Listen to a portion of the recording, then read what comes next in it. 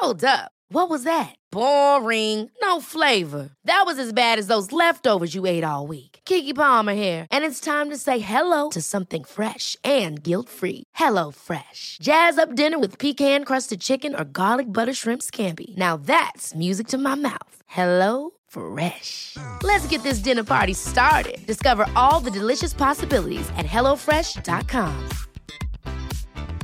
Ryan Reynolds here from Mint Mobile. With the price of just about everything going up during inflation, we thought we'd bring our prices down. So to help us, we brought in a reverse auctioneer, which is apparently a thing. Mint Mobile Unlimited Premium Wireless. How to get 30, 30, bit to get 30, bit to get 20, 20, 20, bit to get 20, 20, bit to get 15, 15, 15, 15, just $15 a month? Sold! Give it a try at mintmobile.com/switch. $45 up front for 3 months plus taxes and fees. Promo rate for new customers for limited time. Unlimited more than 40 gigabytes per month. Slows full terms at mintmobile.com. This story was recorded by a monk named William of Malmesbury around 1125. It's called The Witch of Berkeley.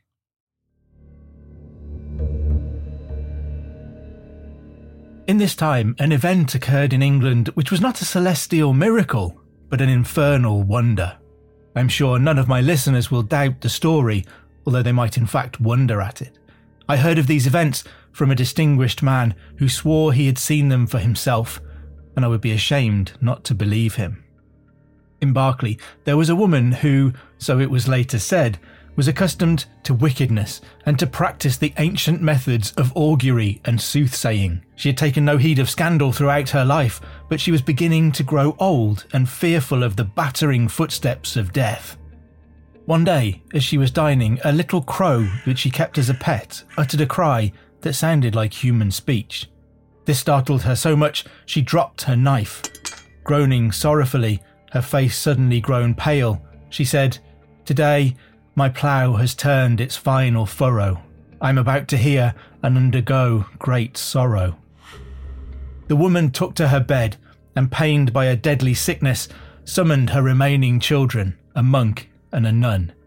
In a gasping voice, she said, "My children, I have enslaved myself to the artifice of the devil and have been the mistress of forbidden things. Now, as I end my life, I am likely to face the prospect of being tortured and punished by those very beings who used to be my advisors in sin. I do not expect that you can deflect the true judgment from my soul, but perhaps you can help me by attending to my body in the following way. Sew me up in the hide of a deer, and then place me face upwards in a stone sarcophagus, the lid sealed with lead and iron. Bind the stone with 3 heavy iron chains, and let there be 50 psalms sung each night and masses said each day to lessen the ferocious attacks of my enemies. When I have lain secure in this way for 3 nights, bury me on the 4th day. Although so grave are my sins, I fear the earth itself might refuse to receive me to its warming bosom." All was done as she directed, her children attending to the matter with great zeal and affection. But such had been her wickedness that no amount of piety and prayer availed against the violence of the devil. On the 1st and 2nd night of the vigil, when choirs of clerics had gathered to sing melodious psalms around her bier, demons pulled apart the outer edges of the door of the church, which had been bolted with an iron bar. On the 3rd night, around cockcrow, the enemy arrived making the most terrible noise, and all of the monastery was shaken to its foundations. One demonic creature, larger and more terrible than the others, threw down the entrance door, which was shattered into fragments. The priests stood rigid with dread, hair on end, and voices stopped in their throats as the creature approached the sarcophagus with an arrogant swagger. The creature called the woman by name and ordered her to rise up, to which the reply came that she was unable to do so because of the chains that bound the sarcophagus. "By the power of your sin, you will be unbound," said the demon, and at once pulled apart the iron chain as though it were no more than a cord of flax. The coffin lid was thrown off, and the woman was seized and dragged out of the church before the horrified gaze of the observers. Outside the portals of the church, a fierce black horse stood neighing, with iron barbs protruding along the length of its back. Onto these hooks, the woman was placed, and the entire demonic retinue quickly disappeared from sight, although their cries of triumph and the woman's pleas for mercy could be heard up to 4 miles away.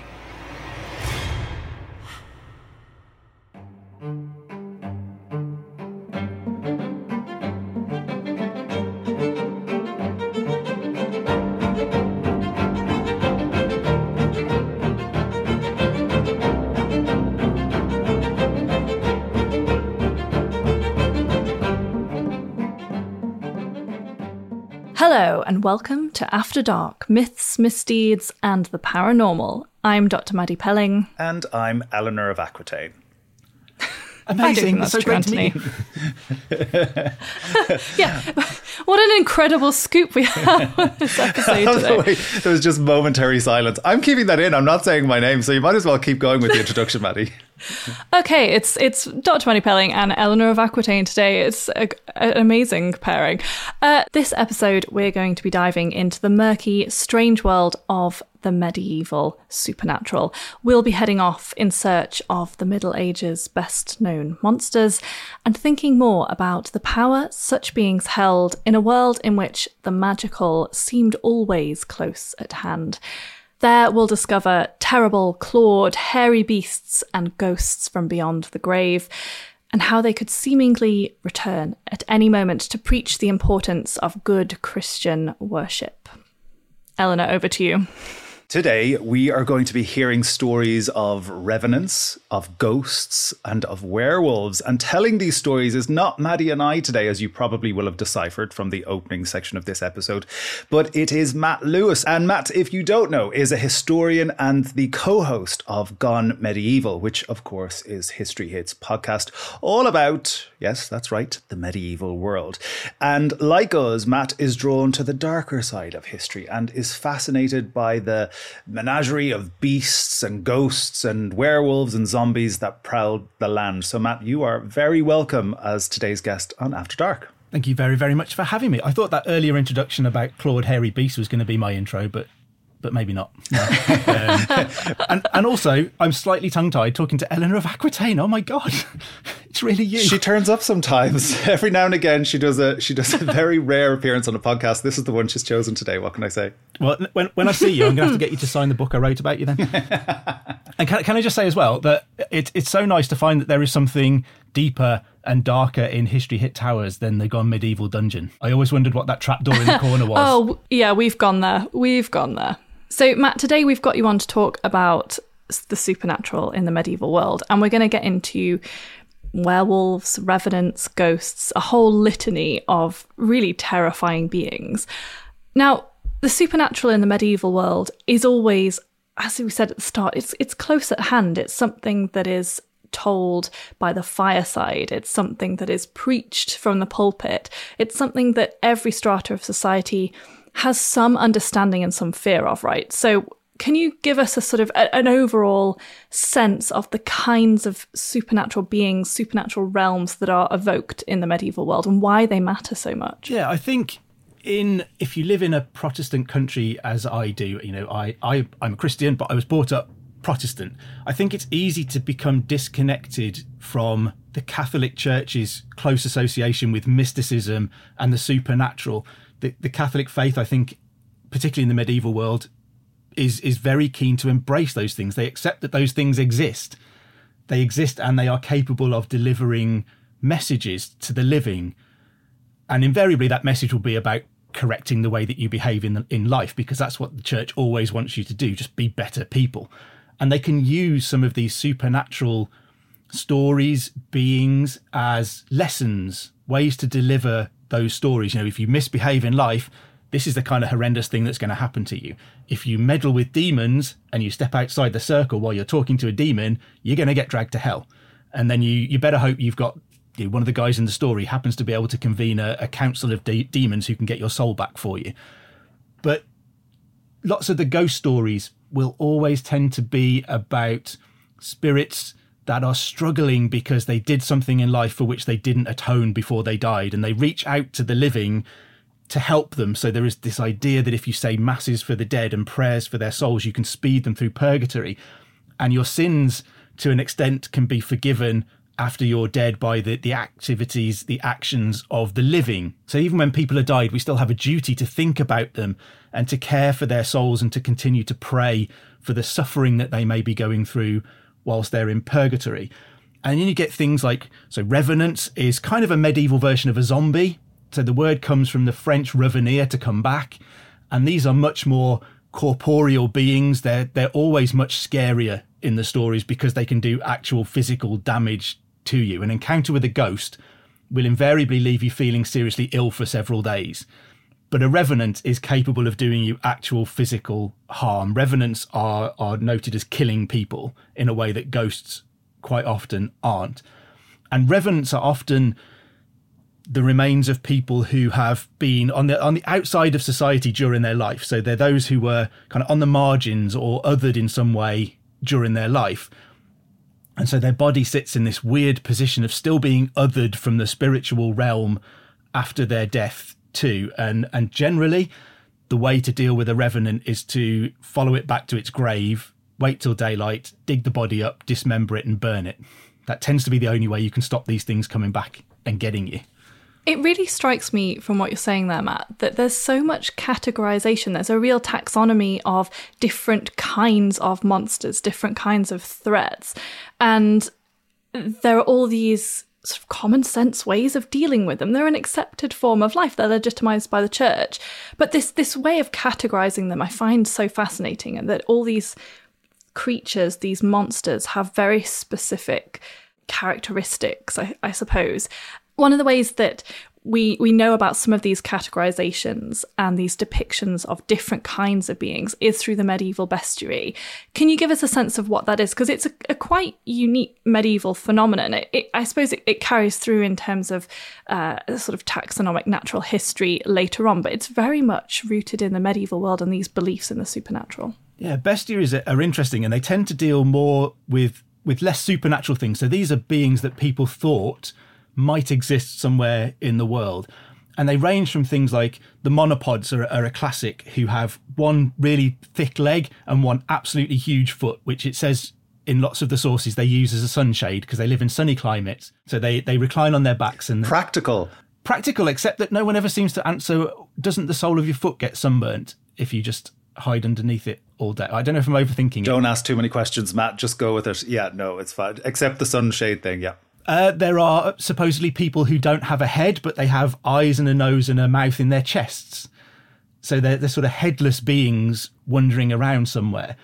There are the dogmen, which we might think of something like a werewolf. There are lots of medieval werewolf stories, which are fascinating too. But the dog people, there's a theory that perhaps they represented the Viking berserkers that used to wear either the hide of a wolf or a bear or something like that over them, so that you would literally be confronted by a raging wolf-looking thing charging across the battlefield at you to destroy you, and that develops into stories of these wolf men who are desperate to kill people and whatever else. These are all interesting ways of people filling in the gaps in the map. So at this point, we don't know what's on the farthest edges of the world. You can push further and further, and every time someone travels a little bit further, there's still a little bit more over the horizon. People can wonder about what might be in these far-flung, unseen places. But I think also in the medieval mind, they're quite often a way of thinking about the nature of religion and of ourselves and of our souls. If there are monopods out there who aren't like us, they're humanoid, but they're not like us, do they still have a soul? Do they still belong to God? Should we still be thinking about whether we need to go on missions to them, to convert them? Should we be preaching to monsters? Do they have a soul, in the same way that we do? I think it's a way of people exploring those kinds of things, the differentiation between humans and animals, and whether there's anything in between that. Is there a grey area somewhere? This grey area in between, I'm really drawn to that, and I think it's really fascinating. And you mentioned there, Matt, about revenants and the idea that once you die, you could potentially return, and the form in which you return after you've died is pretty terrifying. And this is a story that people tell again and again throughout medieval Europe, isn't it? So can you give us a sense of some of the stories that people say about revenants and what exactly they are and why they're relevant to the medieval world and medieval society? Yeah, revenants are, as I said, they're kind of a more corporeal version of a ghost. They're the ones that can do you actual physical harm. They don't come to you. So quite often a ghost will come to you with a request for help. There are ghost stories of, a friar who died who appears to someone and explains that his soul is stuck because he'd stolen some silver spoons while he was alive and not returned them. So he directs this person to where he'd stashed the silver spoons, and they're returned, and that is enough to free his soul from this kind of torment of eternally wandering in the forest at night, hoping that someone will find you. Revenants are slightly different in that they don't tend to have that idea of redemption. They want to come and hurt you. And there is no way you can save them. You have to destroy them. And we get quite a lot of stories of people. I mean, there's one that's quite a sad revenant story where the revenant seems to go around telling people how to stop it. It doesn't want to do this. It's saying, go and find my grave and burn my body. Please, I don't want to do this anymore. Kind of an unwilling zombie that doesn't want to hurt anybody. Quite often some of these interactions will take places in the doorways or portals, they call them, of churches. So the entrance to churchyards, the doorways to churches, that threshold between the world of the living and the world of the spiritual is an important place to engage with these things. So we get revenant stories where these revenants will go to towns and villages at night and terrorize their neighbors. So there's one story of a guy who dies, and each night he returns to visit his wife in bed, and he tries to climb on top of her in bed. So this poor woman is confronted by the putrefied, rotting corpse of her husband trying to clamber on top of her in the middle of the night back from the dead. Apparently she puts up with this for 3 nights before she does anything about it. But then she gets kind of all of the town to come down and hang out in her bedroom and wait for this thing to come. And when it turns up, they all kind of hit it and chase it away, and it leaves. And then he goes to visit his 2 brothers and torments them for a little bit until they do the same sort of thing. And then he's forced out into the fields where he starts harassing the cattle and all of the animals of the town and village. So again, you see that othering of this person being slowly pushed further and further away from society. And ultimately then the only way that they can save him is that they consult a priest. And normally they would want to dig the body up and burn it. But in this instance, they're actually given a document to excuse him for all of his sins. And they go and dig his grave up, and they place this document on the chest of the corpse inside the coffin, and then it stops. So as soon as he's absolved of his sins, it can be stopped. But it isn't him that's asking it to be done in the instance of a revenant. It's interesting to me there, Matt, that what this revenant in this story is coming back to is his property in life. And I suppose there's a juxtaposition there, a contrast there that's being drawn attention to about owning physical things in life. So he goes to the cows, he goes to his home, his wife, who, I suppose in the medieval world, women are considered the property of their husbands. So he's going to kind of reclaim all of that material wealth, when actually he should be focusing on the wealth, the health and wealth of his soul. And once that is dealt with, he's quietened. Would you say that's a fair interpretation of that story?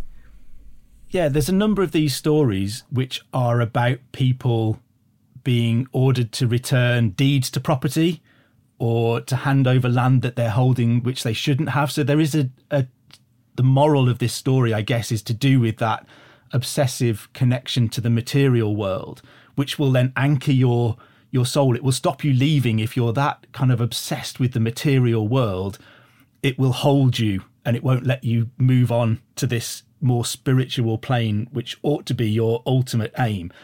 And the worry for the people hearing these stories then is that you will be a rotting corpse that will wander around places indefinitely until someone fixes this for you. You won't be able to ask for help, but you will be reliant on the community to fix this for you.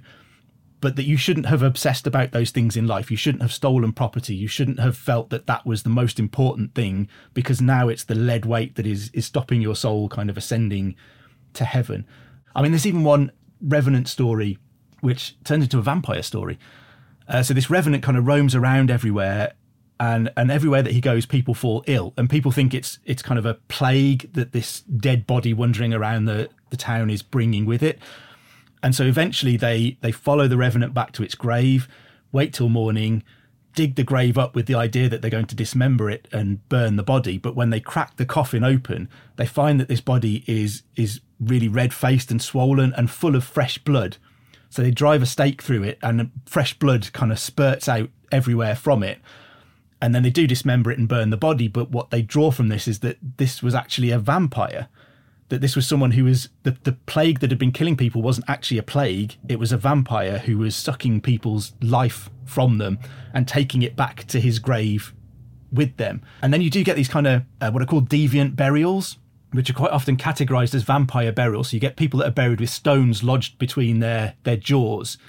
And you get people who are bound in chains, or that appear to have a stake or an iron pole through their heart or something like that, which look a lot like what we would think are ways of dealing with vampires, but probably points more to an idea that there was a genuine concern that revenants could exist, that this body could rise from the grave, and that if this was someone who had died having been excluded from the community in some way, outlawed, or in some way not a core part of the local community, that they had been othered in life, they could come back. So this was a kind of final othering of them, that they didn't get a proper Christian burial, that their burial even had to be different and separate from everybody else's to take account of the fact that the way they'd lived their life might mean that they could come back and terrorise the community afterwards. I'm just wondering, Matt, as you're describing all of this, firstly, the idea of revenants and zombies, I suppose, as we would recognise them. There is something in this about like The Walking Dead, isn't there? Where, as you're describing it, I'm really thinking plague and death spreading amongst communities. So that was one of the things that really struck me about that. But the other question I had was, how are these stories coming to us? How do they get handed down? I'm thinking in terms of medieval literacy rates. I'm thinking about who these stories are for, how they're being spread amongst communities, and then who, if anybody, decides, right, let's write this down. How are these coming to us today? The ones that we have surviving today are most often written down by monks. And I think that's because there is always a conscious effort to write some kind of religious moral story into them about the correction of your sins, or living as pure a life as you possibly can, because you don't know what's awaiting you when you die. I think there are a lot of monks who, there's the Byland Abbey scrolls, which is a collection of ghost stories from Byland Abbey up in Yorkshire. And that just seems to have been a monk who was probably just fascinated by this stuff, who is jotting down notes. But quite often what we see are really abbreviated versions of a story. So the Byland Abbey stuff is kind of condensed ghost stories. So I think what we have to imagine is that most of these stories will be told around a campfire in the middle of the night, and they will be oral tradition stories that may have been around for hundreds and hundreds of years, and perhaps pagan stories that will have had a Christian edge put onto them. But this idea that there is scary stuff out there in the dark has always been something that has frightened but fascinated human beings at the same time. And so many of these stories, what really chimes with me in terms of modern ghost stories is so many of these stories, if you read them, The Witch of Berkeley, for example, that we heard earlier, is a great example. They will always start with, I heard this from a man who saw it. I heard this from someone in the local community. This happened in the next village to me. So it's always really proximate to the person that said it. It's not like, somewhere in the far and distant past, in a distant land, there's no Star Wars in a galaxy far, far away. This is always on your doorstep.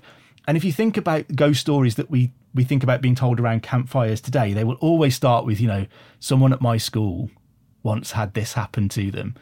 And that is always that human connection of as small a removal as you can possibly have from the story so that it's immediate. Well, talking about ghost stories and talking about sitting around cozily listening to eerie tales from the past, Matt, I believe you have another little ghost story for us that if our listeners are at home, make yourselves cozy, settle around a fire if you have one, and listen to Matt's next installation. Yes, so this is one from those Byland Chronicles, and it relates to a man named Snowball.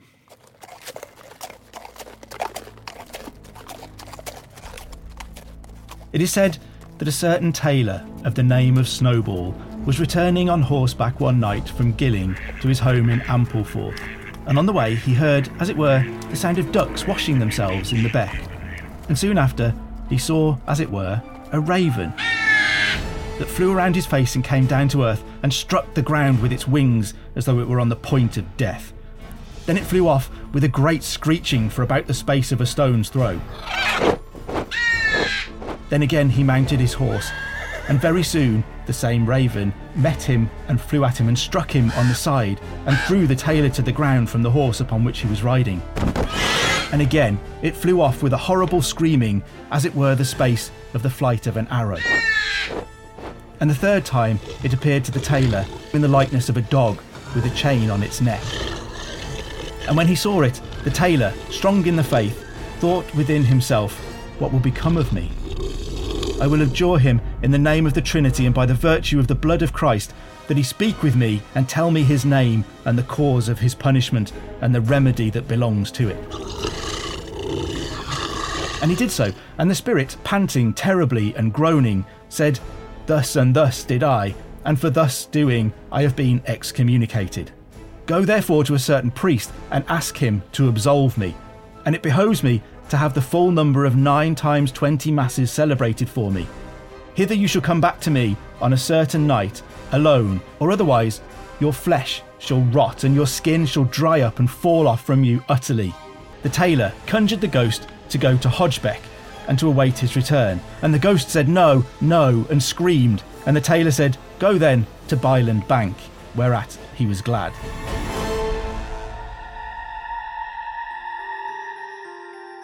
The man of whom we speak was ill for some days, but then got well and went to York to the priest who had been mentioned, who had excommunicated the dead man, and asked him for absolution.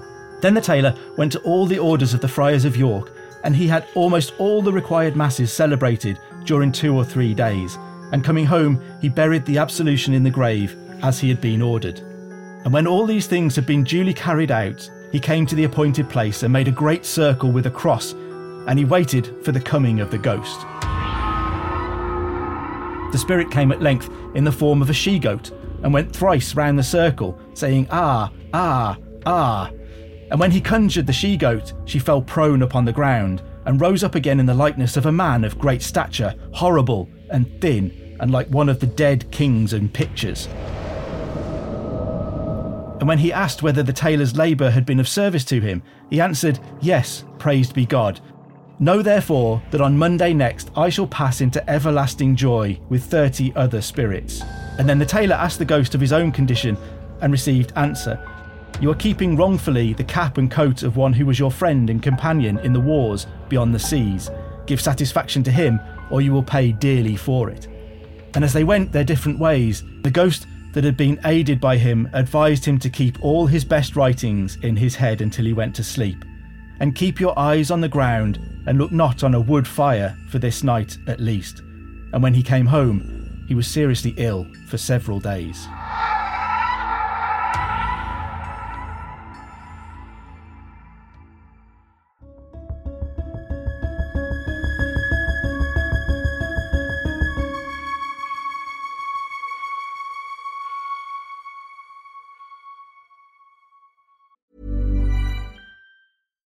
Here's a cool fact. A crocodile can't stick out its tongue. Another cool fact, you can get short-term health insurance for a month or just under a year in some states. United Healthcare short-term insurance plans are designed for people who are between jobs, coming off their parents' plan, or turning a side hustle into a full-time gig. Underwritten by Golden Rule Insurance Company, they offer flexible, budget-friendly coverage with access to a nationwide network of doctors and hospitals. Get more cool facts about United Healthcare short-term plans at uh1.com. How would you like to look 5 years younger? In a clinical study, people that had volume added with Juvederm Voluma XC in the cheeks perceived themselves as looking 5 years younger at 6 months after treatment. Look younger, feel like you. Add volume for lift and contour in the cheeks with Juvederm Voluma XC. Reverse signs of aging by adding volume to smooth laugh lines with Juvederm Volure XC. For important safety information and to find a licensed specialist, visit Juvederm.com. That's JUVEDERM.com. Not for people with severe allergic reactions, allergies to lidocaine, or the proteins used in Juvederm. Common side effects include injection site redness, swelling, pain, tenderness, firmness, lumps, bumps, bruising, discoloration, or itching. There's a risk of unintentional injection into a blood vessel, which can cause vision abnormalities, blindness, stroke, temporary scabs, or scarring. Talk to a licensed specialist to find out if it's right for you.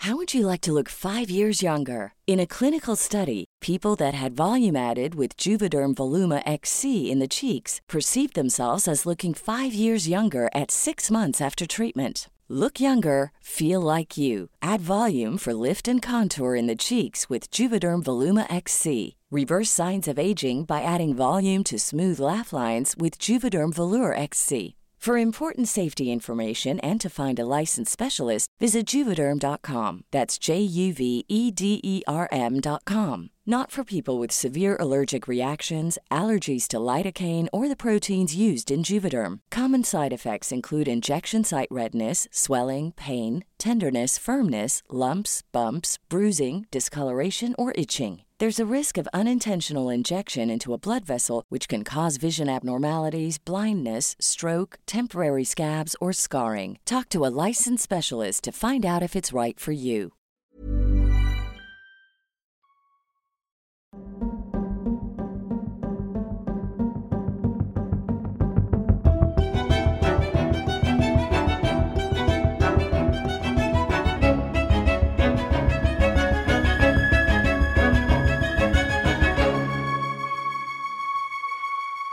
Some of that story is obviously missing chunks, and I think that's where you get this being more of an oral tradition that's been noted down kind of in a format that will allow people to expand on that as they tell the story a little bit.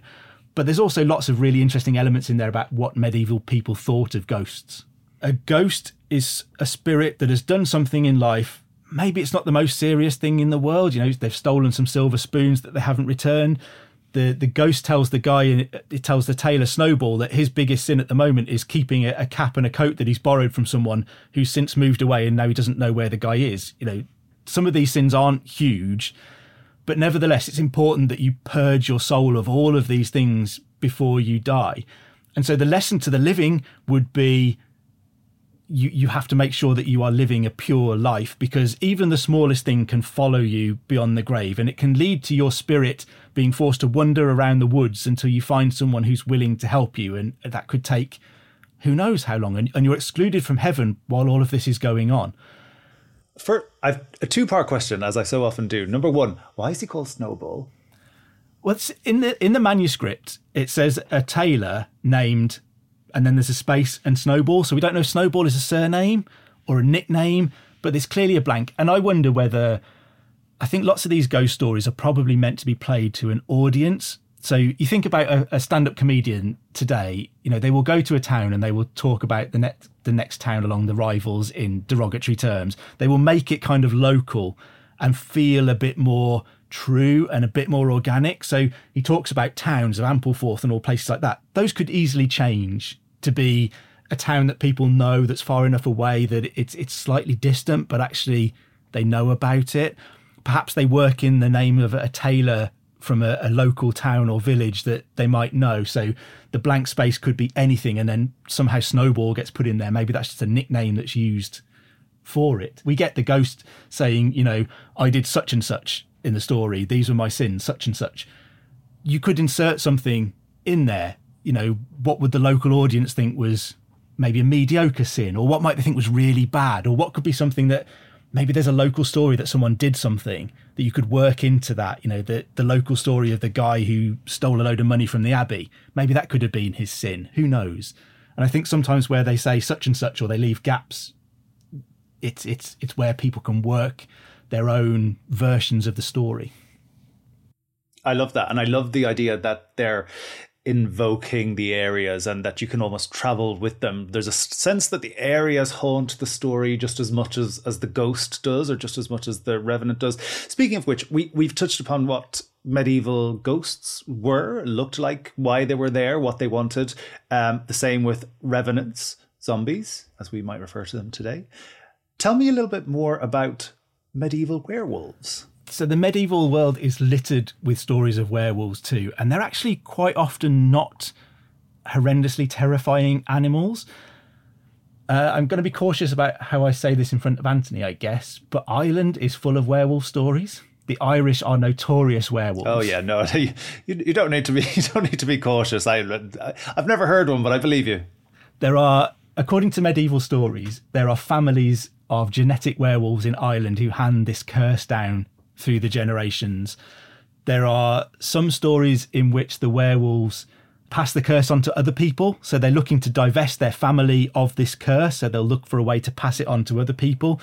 And that's maybe where you get the idea that if you're bitten by a werewolf, you become one, because they're looking to shift that curse onto somebody else. You quite often get werewolves that can talk to people, so they'll engage with people. We get some accounts from monks who say, I met quite a nice werewolf. He was quite a decent guy. We had a good chat. And he was just worried about providing for his wife and his children. Nothing too unusual about him. He was really good.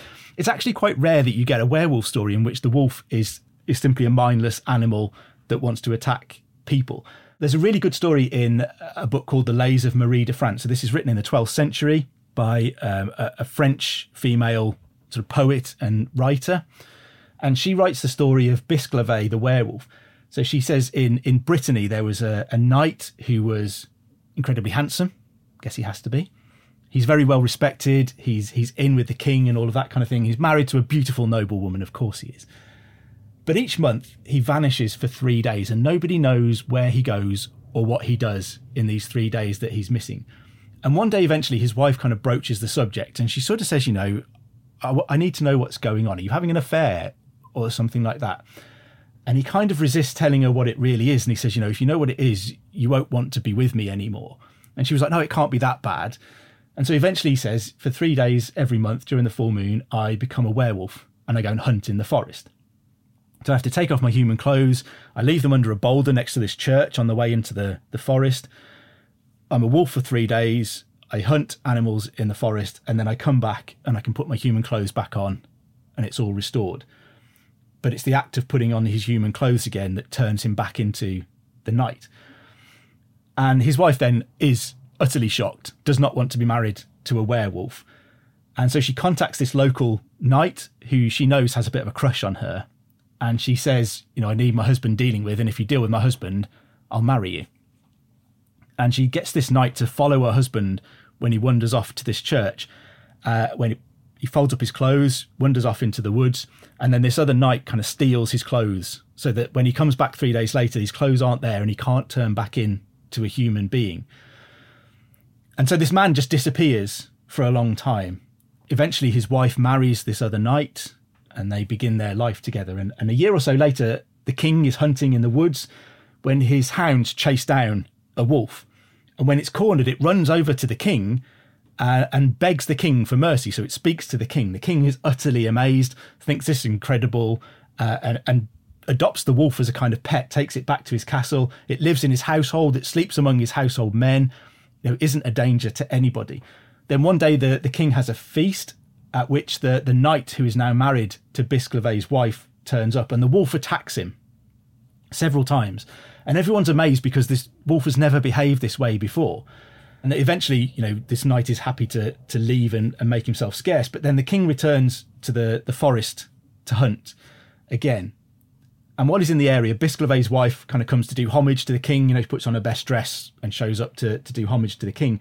And now the wolf attacks her and it bites off her nose. And biting off people's noses is quite a common medieval form of punishment for something. And so an advisor points out that this wolf has only ever attacked this woman and her current husband. And this woman is the wife of a knight who had disappeared. And so this advisor says to the king, there must be something about this couple because he doesn't behave this way to anyone else. And so the king eventually has this woman tortured until she admits everything. She admits ordering this knight to go and steal the clothes. So the king sends her away to fetch Bisclave's clothes and bring them back to him. They lock the wolf in a room with Bisclave's clothes, leave him for a period of a few hours, and when they open the door, Bisclave walks out. And so everybody is amazed. The woman and her new husband are both sent off into exile, and Bisclave is kind of restored to his life as a noble knight. But there you see, this guy is trapped in the form of a wolf, but he's like a pet around court. He's not a threat to anybody except for the people who've caused him to be trapped like that, and he will attack them when he sees them. And it just takes someone to make that link between the fact that the only people he's mean to are this married couple who the former husband has disappeared. Again, in this story, Mike, you've got that useful dichotomy of light and dark, of good and evil. And in this case, I think as well, you have civilization and something that is othered. And it's interesting to me that the idea of the werewolf and of the monster more generally in the medieval world is sort of transitions out of being local gossip, local storytelling, into the world of sort of medieval knightly quests. And I suppose in that regard, the monster it's a useful opposite for the knight who represents good Christian values and a way of living as a man, a way of sort of leading people, leading medieval society. And that the monster is a foil for that at various points, and that he only is accepted back into the fold when he has been civilized, or this idea that he transforms back into a man when he's given his clothes is very interesting to me. And it speaks to that grey area in between the light and dark, where these worlds are bleeding into each other, and a strange transformation of people into monsters and back again. That the monsters that are described in the medieval world that exist in these stories are not separate beings. They're in all of us, and that they can be tapped into and exercised, I suppose, from us at various points. Yeah, and I think one of the things that interests me across kind of all of these medieval versions of ghosts, revenants, werewolves, is the fact that it's never that you can solve your own problems on your own. It's always a community effort. It has to be the community that does it. If you're dead, you need the help of someone who is living to deliver this stuff. Bisclave needs this advisor to connect the dots, and then someone to bring him his clothes so that he can regain his human form again. And the revenants need quite often the community to come together to find the body and dig it up and destroy it. It has to be a community will to deal with this menace. And that really reinforces a lot of medieval thinking about the responsibility of the community. Again, we've probably lost that in today's world. We have quite a lot more individualism than would have existed in the medieval world. But the medieval law required the community to be responsible for finding criminals within the community. And in the same way here, the community is responsible for dealing with the sins of its members and for correcting those things and for helping all of them. Even when someone is dead, your responsibility to them hasn't ended. I think that is the key takeaway from all of this, particularly in the context of the medieval world. And you'll know more about this than I will, Matt. But it's as soon as you said that, suddenly everything aligned in my head, where I went, yes, it's community. It's about community building, and it's about bringing those communities together through story, through fear. Sometimes there's an element of control coming in there, of course, particularly when we align it with the early church. But it cements people together. These are shared experiences, shared fears, shared stories, shared entertainment sometimes, I suppose. And there's something community bonding about that. Well, listen, I think that's a good place with the community in mind, the medieval communities in mind. It's a good place to wrap things up for today. Thank you so much to Matt Lewis for those lovely medieval stories. It was very nice for Maddie and I to sit back and listen to stories this week. So thank you, Matt, for sharing those stories with us. Now, if you're a regular listener to After Dark, you'll know this is the point at which we usually say goodbye. But today we have an extra special interview for you, and it's all about werewolves. As any fan of horror films will know, the werewolf has hardly been left behind in the mists of time. Instead, its presence can still be felt as it stalks its way across our TV and cinematic screens. It's a figure that still looms large in our imaginations today, and one about which we still tell tales. With all of that in mind, our next guest is Paul Sinclair, and Paul lives in Yorkshire, which for our international listeners, and if they are unaware with where Yorkshire is, it's in the north of England, and it's famous for many things, including its wild landscape and some incredible historical and heritage sites throughout the county. But for many years now, Paul has been investigating claims about werewolf-like beings seen in that very landscape. Now, these are stories that hold still a special power. After all, the tales we tell ourselves about our homes, the familiar places close to us and around us, and the shadowy edges, they're all part of our identity. Hello, Paul, and thank you for coming to After Dark. You're welcome, and good to see you, Anthony and Maddie. And yeah, you said stories, and you know, in many instances, they're not stories. These are people's experiences. And it's not a subject that I stepped into thinking, oh gosh, there's some reality to this. In fact, I thought there were no reality at all to it. But the reports keep coming in. I wouldn't say hundreds of emails a year, but I get a lot of emails. And the locations seem to be key in East and North Yorkshire, but I'm sure these things are reported all over the world. I'd also like to say that I don't think there's any correlation to full moons and silver bullets and all that nonsense. These people are seeing and experiencing something, and they come from all walks of life. You've got different levels of education. You've got, you know, and usually it's not people who've stepped into this subject, should we call it the subject, this genre, looking for it. With that in mind, tell us how you came to this subject and these stories and these experiences in the first place. What drew people to you to get them to share those experiences with you? How did they find you, and how did they know that you were researching this werewolf mythology, this story, or this history? They didn't know I were researching it. I researched the unexplained. This is multi-phenomena because I think there's common threads to everything that we're looking into. If you look, a lot of these things are seen around ancient earthworks and burial mounds, Neolithic sites, you know, I mean, am I creating new folklore? I mean, we can ask ourselves that, but folklore is only people's accounts before the written word. So how did I come to do it? Writing the first truth proof book, which is about multi-phenomena events like UFO sightings. I got reports from this little village in North Yorkshire called Flixton, which is about 12 miles away from where I live, of a strange fur-covered animal that's bipedal. And I thought it were nonsense. I really did. It's not something I don't even watch horror films or Star Trek or anything. I'm just not interested in it. But then I got more reports. Then I did a little bit of investigation and I found out that locals to the area claimed to have seen this thing. Then you realise that it goes back generations, and then you look into the areas of East and North Yorkshire and you can pick up the folklore that runs along the coasts of the phantom hounds with huge glowing eyes. And there's old writers. There's a guy called Howard Brealey from about 120 years ago who talked about the Barguest of East Ayton, a huge hound with glowing eyes that is said to haunt the forests and landscapes of that area. And when you look where East Ayton is, it's a few miles from Flixton. Yes, so I didn't jump into it thinking I'm going to write a book about the werewolf, because it kind of evolved. The evidence leads wherever it leads. I find what you're saying fascinating. And I also have to say, as someone who did live for several years in North Yorkshire, I do think there's obviously a really deep tradition, a historic tradition of imagining or seeing some of these animals in the landscape. And I'm thinking in particular of the Barguest that you mentioned there. And of course, that's correct, yeah. Charlotte Bronte mentions it in Jane Eyre. Yeah, when Jane Eyre sees Mr. Rochester's dog Pilot. Side note to listeners, my dog is named Pilot after Mr. Rochester's dog. She mistakes his dog for the Barguest, and she's absolutely terrified. So there's very much this history of seeing these kinds of animals.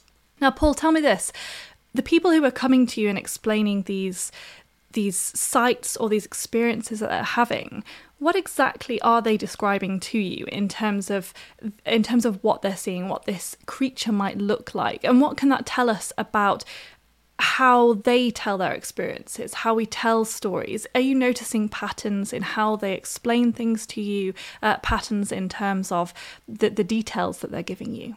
There are patterns and there are links by location. I could give you loads of examples, but I realise time does not allow. 3 men living in Rotherham, which would be about 120 miles away, decide that they're going to go wild camping. Not drinking and some boozy lads' weekend. They pick a place called Broxer Forest on the edge of East Yorkshire, and if you're familiar with it, you might know. Incidentally, the Broxer in mythology was a shape-shifting demon. So they're in a forest called Broxer Forest. They descend into a 700-foot ravine. Not exaggerated, it's not 400, it's over 700 foot. When they get there, it's getting quite dark. One member of the party, and I've interviewed 2 of them and we've got them on film, they willingly gave their their accounts of what they claim to have seen and experienced, suddenly started saying, we need to leave. There's something watching us. So there's almost like there's a perceived feeling of fear being created that's come over them.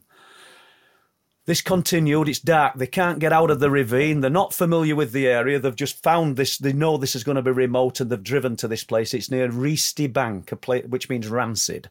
That sounds nice, doesn't it? But suddenly, Jim says that we looked over into the darkness and it were about 40 feet away, and a pair of amber eyes lit up. Now, either these guys are lying or that we've got three people imagining the same thing. Self-illuminating. We don't have animals with bioluminescent eyes. We know we have that in the oceans of the world, but as far as I'm aware, we don't have animals that display bioluminescence. He said they were human-shaped and they're about 3 foot off the ground. All the time, witness number 3. I've always called him witness number 3 because he doesn't want to speak about it on camera or on recording, but we know what he's seen. He's getting more agitated and they're frightened he's going to run off into the darkness. And as Jim said, I couldn't think of an animal to assign those eyes to. They were big, even though they're only about 3 foot off the ground. An amount of time passes, 15, 20 minutes. He's getting more agitated. So Jim said, I stood up, walked towards it and made a few hissing and shooing sounds. He said they disappeared. And then I turned round and looked at witness number 3's face, and I looked at Steve's face, and they've got looks of horror on their face. And when I turned back, this thing is now stood upright, 7 foot in the air, and I can see the outline of it. He said, for all intents and purposes, it's, their words, a werewolf. Now, I'm not saying everybody's telling the truth. I actually do believe that they're seeing something akin to a werewolf, regardless of how hard it is for people to get their head round. And I can respect anybody that says seeing is believing. But I believe these men are telling me the truth about what they've seen. Of course, none of that makes it real, because we wouldn't be dealing with unexplained phenomena if we had the answers for it. We wouldn't be sat here doing this now, would we? So this thing observes them, doesn't move. They thought it was growling at first. He says, so we know there's some physical substance to this. He said, because we realised it was its breathing. It was so deep and guttural. And in Steve's words, he said, in the end, I couldn't even look at it. He said, I was so frightened. I just wanted it to end. As daylight entered the forest, this thing had gone. And I don't mean they saw it run away or anything. It had gone. So that's just one account from one of the forests in North Yorkshire. Incidentally, it's the entrance to the Forge Valley, which is Hackness is the entrance. All of these names might mean something, they might mean nothing, but Hackness is thought to have once been called Hachanos, meaning with the whiskers. I don't know where that applies to anything, but you've got all these strange, quirky names that are, we know that in ancient times there had been a lot of association to the wolf, so we would have had names that signified the wolf because it was seen as a powerful beast throughout time. But we touched on Flixton earlier, which is in North Yorkshire, a few miles away from these forests. And King Athelstan, I think in 937 AD, 1085 years ago, sort of wrote that a portion of land within Flixton should be forever known as Wolfland. Does that mean that there's werewolves roaming Flixton? Of course it doesn't. He's just named it that. But it's interesting that he had a refuge built at Flixton to protect travellers from wolves, which would have been prevalent, and an infestation of savage beasts. The bear had been extinct 1,500 to 2,000 years prior to that. So it could all be mythology, it could all be nonsense, but what was the infestation of savage beasts? And why are these reports still being told in present day? What's so fascinating about this, Paul, and listening to you now, and how that feeds back into what we were talking about with Matt Lewis earlier in the episode, is that there is, and you spoke about this, Paul, yourself a little bit earlier, you spoke about the tradition over generations of these sightings. And actually joining your conversation with Matt's conversation, what's very, very clear to me is that these conversations we're having in medieval times and they are still happening now. And that's the tantalizing thing about the legacy of these histories or these sightings, depending on who's telling them and what they believe they're seeing. It's fascinating stuff, Paul.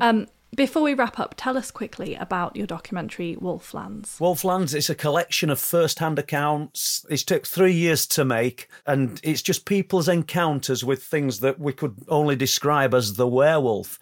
I'm not asking anybody to believe 100% that what these people are saying is true, but please remember that they've got nothing to gain by retelling these stories, and they've come openly and very sincerely. I mean, it's on Amazon Prime. It's there for anyone to watch and look at it objectively.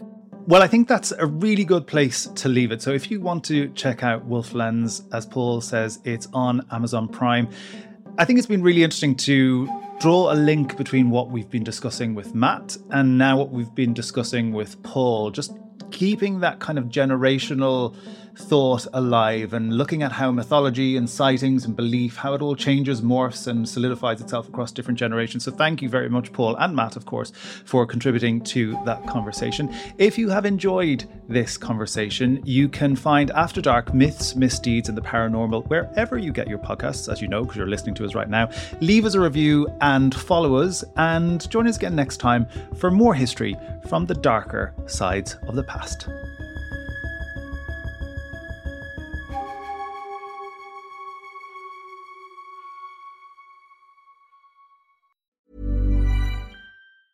Ever catch yourself eating the same flavorless dinner 3 days in a row? Dreaming of something better? Well, HelloFresh is your guilt-free dream come true, baby. It's me, Keke Palmer. Let's wake up those taste buds with hot, juicy pecan-crusted chicken or garlic butter shrimp scampi. Hello Fresh. Stop dreaming of all the delicious possibilities and dig in at HelloFresh.com.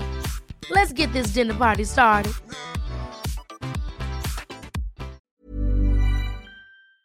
Well, thank you for listening to this episode of After Dark. Please follow this show wherever you get your podcast. It really helps us and you'll be doing us a big favour. Don't forget, you can listen to all these podcasts ad-free and watch hundreds of documentaries when you subscribe at historyhit.com/subscribe. And as a special gift, now don't say we never give you anything, you can also get your first 3 months for £1 a month when you use the code AFTERDARK at checkout.